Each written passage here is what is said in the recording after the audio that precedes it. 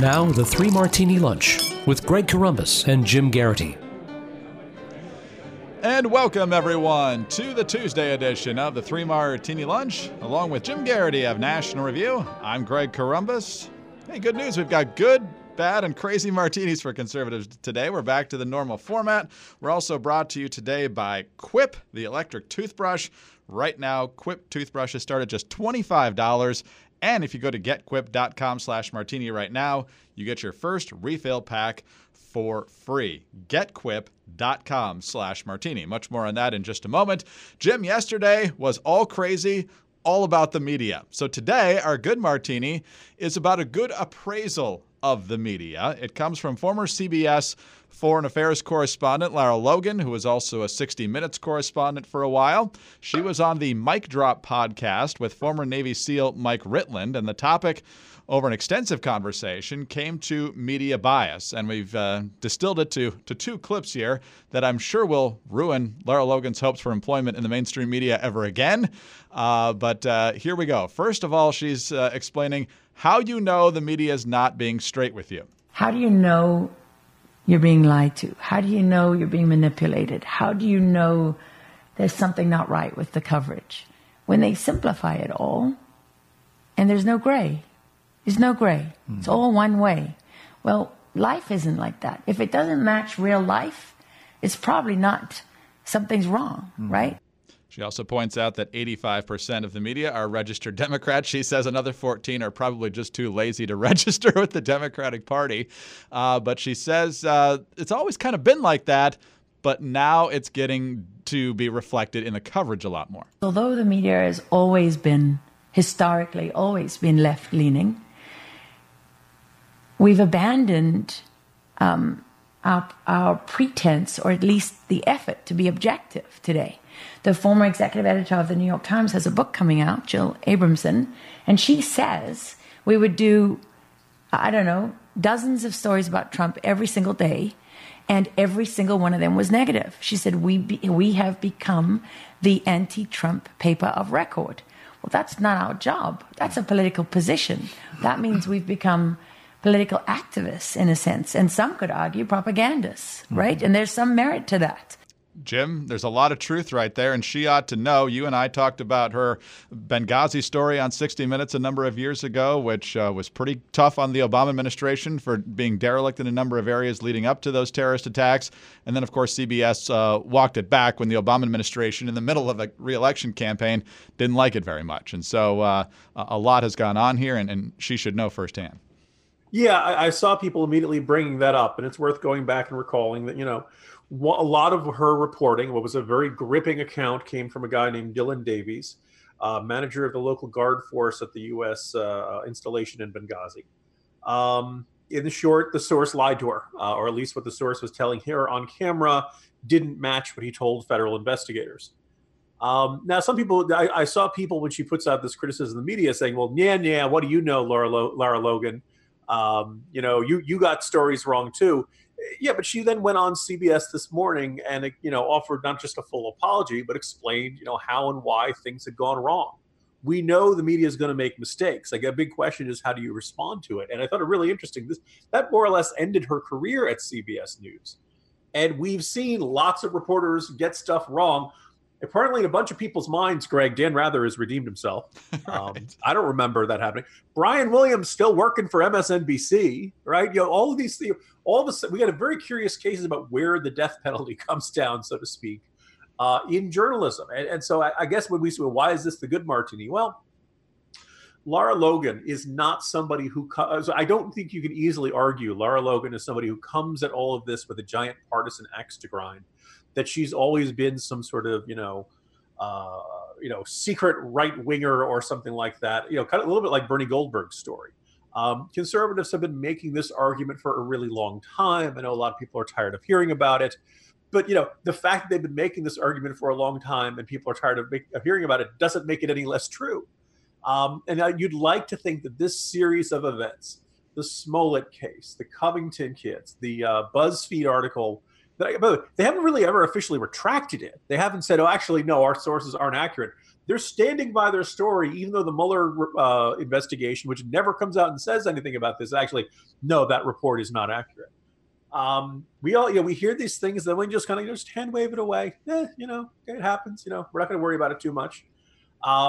Look, maybe you're starting to see some serious discussion in different quarters about why the media is so bad. And I remember Jay Nordlinger used to say, we used to have a biased media. And conservatives would gripe about this. And now it's very clear we have a partisan media. I think you can point to anything, I don't want to endlessly beat the drum, but again, Greg, it's February 19th, and Ralph Northam is still the governor of Virginia. Right. A little while ago, that was not likely to happen. Everybody in the state said he was going to resign, and then everyone's like, yeah, okay. Oh, you don't want to? Okay. You must leave unless you want to stay. Then you're allowed. Also, the fact that people are knee-jerk saying to Lara Logan, you botched the Benghazi report. So what do you know? Why should we listen to you? Well, actually, no. The fact that she was in this journalism for such a long time. Look, does that, we just listened to the audio. Does that sound like a woman who's frothing at the mouth?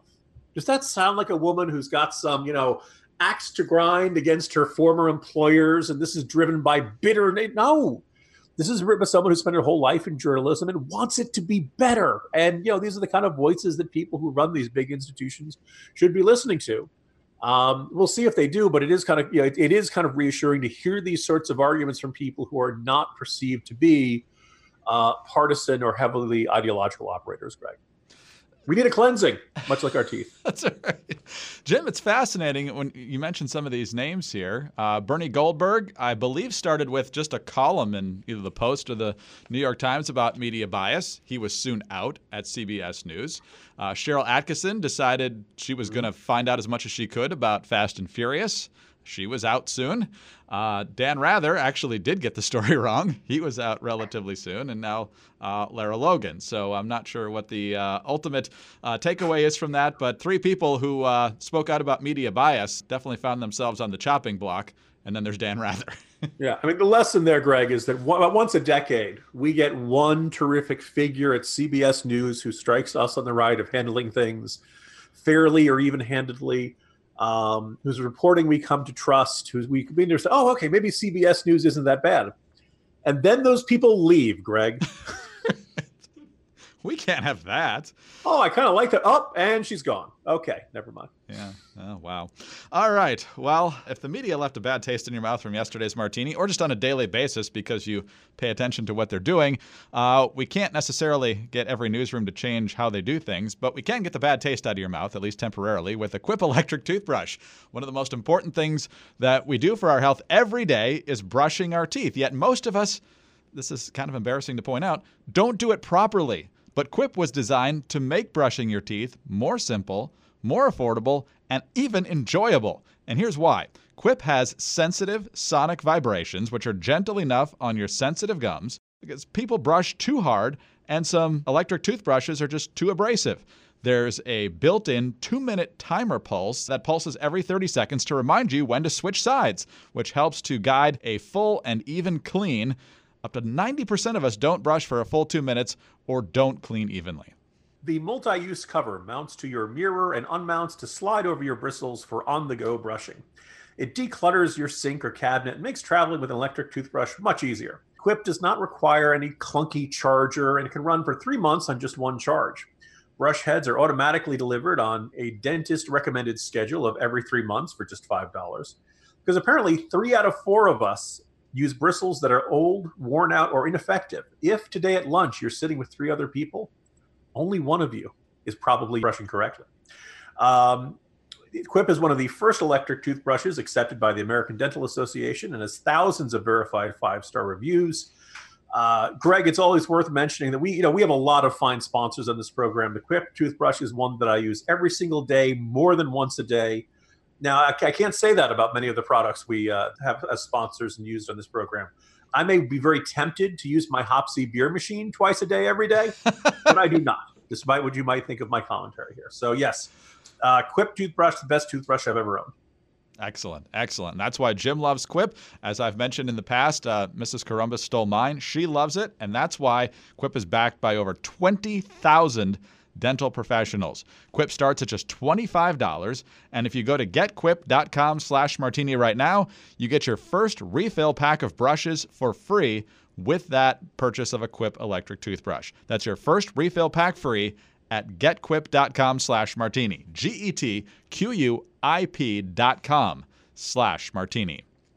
All right, Jim. Not much elbow room left in the Democratic presidential field as we head into our bad martini here.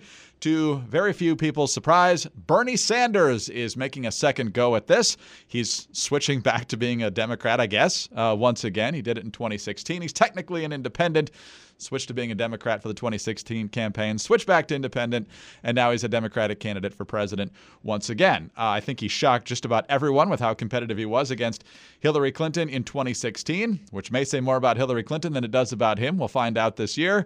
But he's out with his new 2-minute campaign launch video.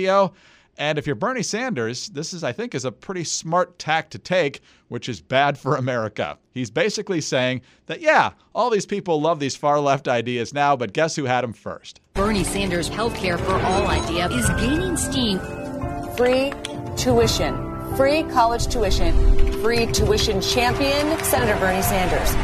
Bernie Sanders added, the greatest threat to national security is climate change. The future of our planet is at stake. Sanders taking on Amazon. Bernie Sanders has been consistent hammering about income inequality. And here's how he closes the video. A major announcement from Amazon. Amazon will raise its minimum wage to $15 an hour. 350,000 workers. Thousands of workers at Disney World will get raises. It's a victory for Bernie Sanders. It's a victory for all workers. Brothers and sisters, we have a lot of work in front of us.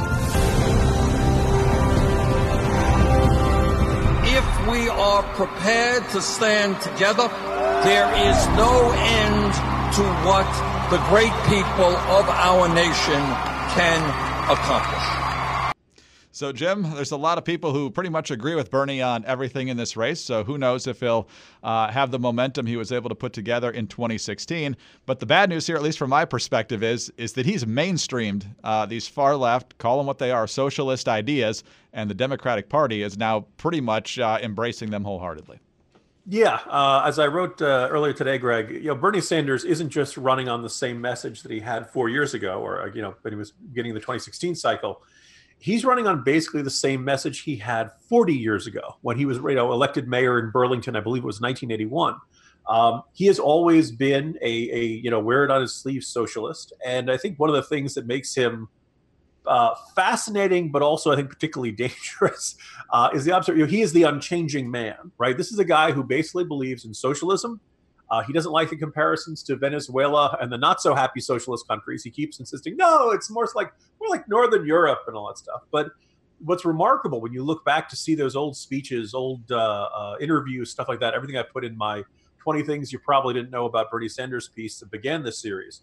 He's saying the same things, wants the same policies. Even back then, he was talking about millionaires and billionaires and the big banks and stuff like that.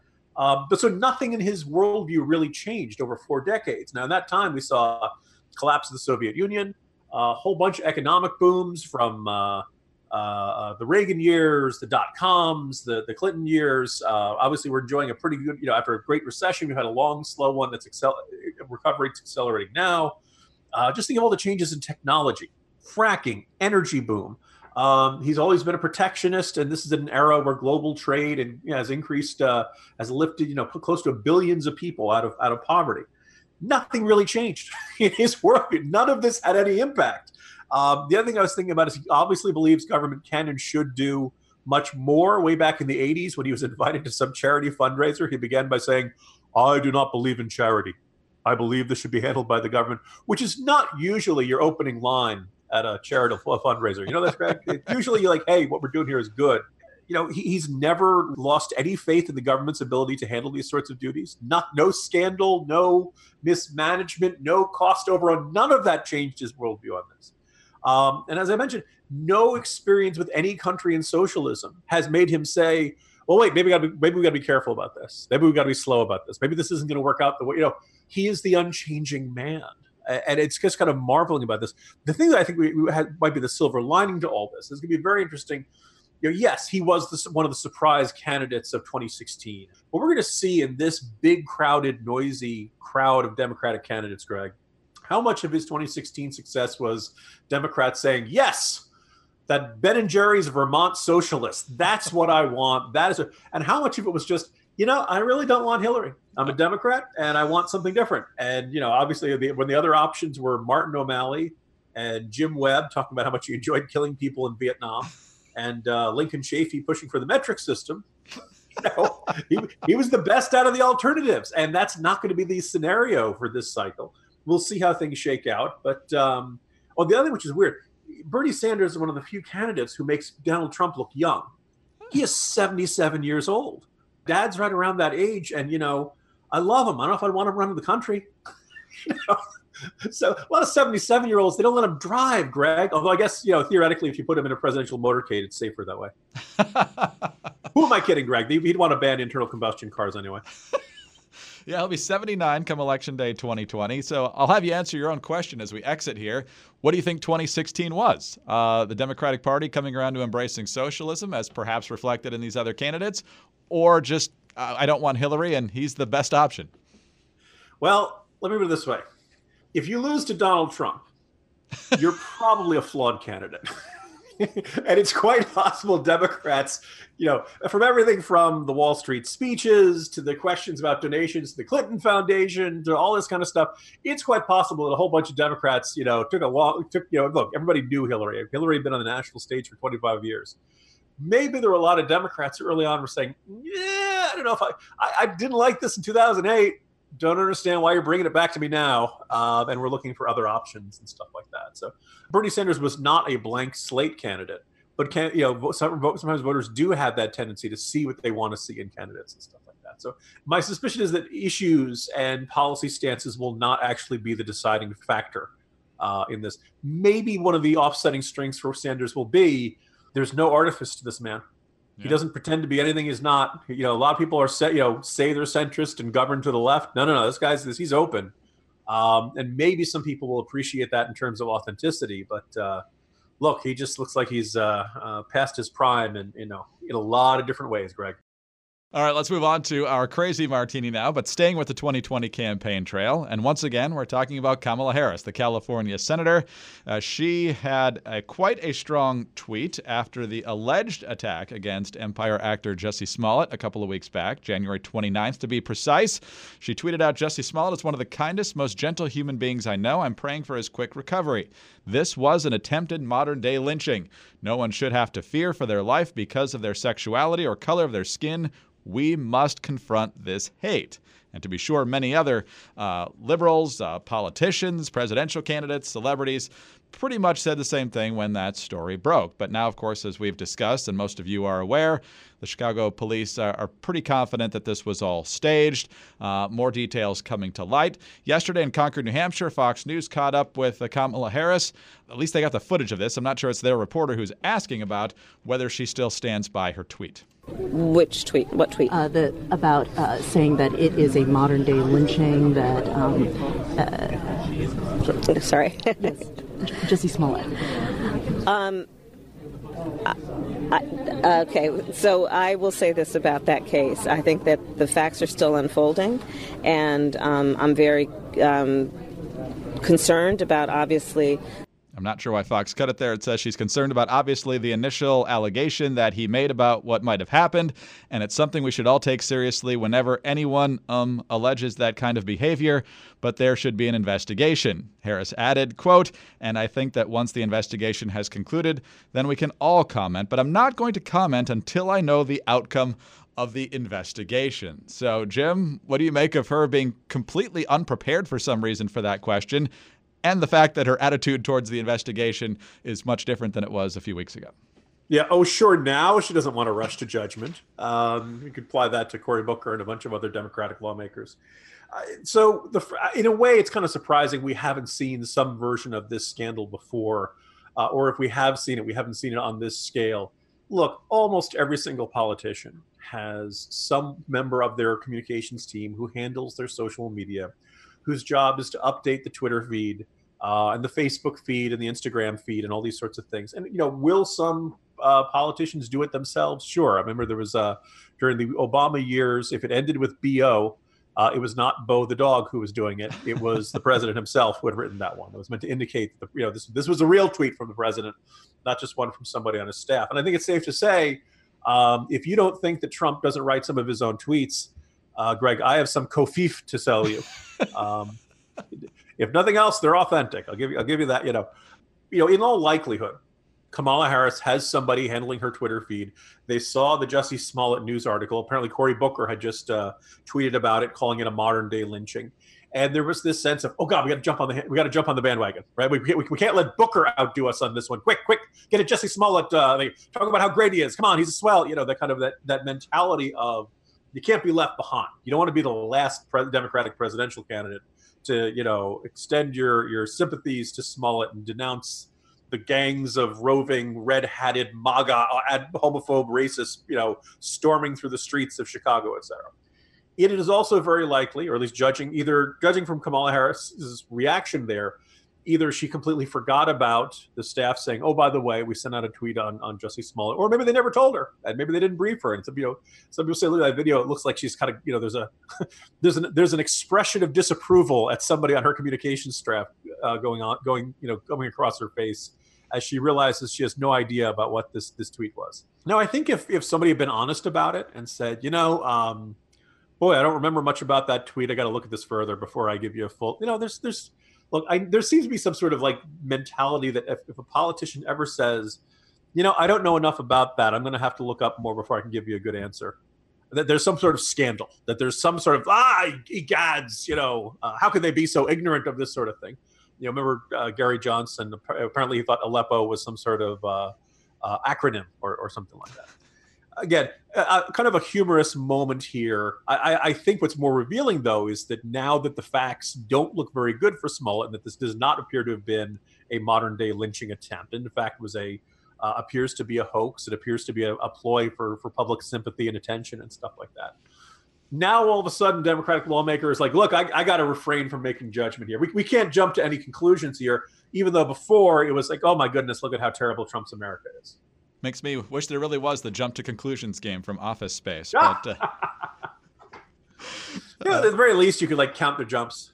Right, exactly. Some would argue, look, I suppose it's a relatively fit group of candidates out there, but let's face it, for some of these candidates, jumping to conclusions is the only exercise they get. Excellent. I hope we can have a conclusion that there will be a podcast tomorrow. But Jim, as you know, they're expecting a little bit of snow here in the area. No! So pure panic. Cancel school for the rest of February. the estimates are anywhere from 2 to 9. Yes. So thanks for narrowing it down, forecasters. But I'm sure the school cancellations will roll in today, hours and hours before the first flake drops. But so hopefully we'll all make it to work tomorrow and we'll have another podcast, certainly Thursday at the very latest. Jim, have a great day. Buckle down, get that milk, bread, and toilet paper, and we'll hopefully see you tomorrow. See you tomorrow, Greg. Jim Geraghty of National Review. I'm Greg Corombos of Radio America. Thanks for being with us today. And be sure to visit our friends over at Quip. Remember, Quip toothbrushes start at $25. Go to getquip.com/martini right now, and you'll get your first refill pack of brushes for free. And tune in, we think, tomorrow for the next 3 Martini Lunch.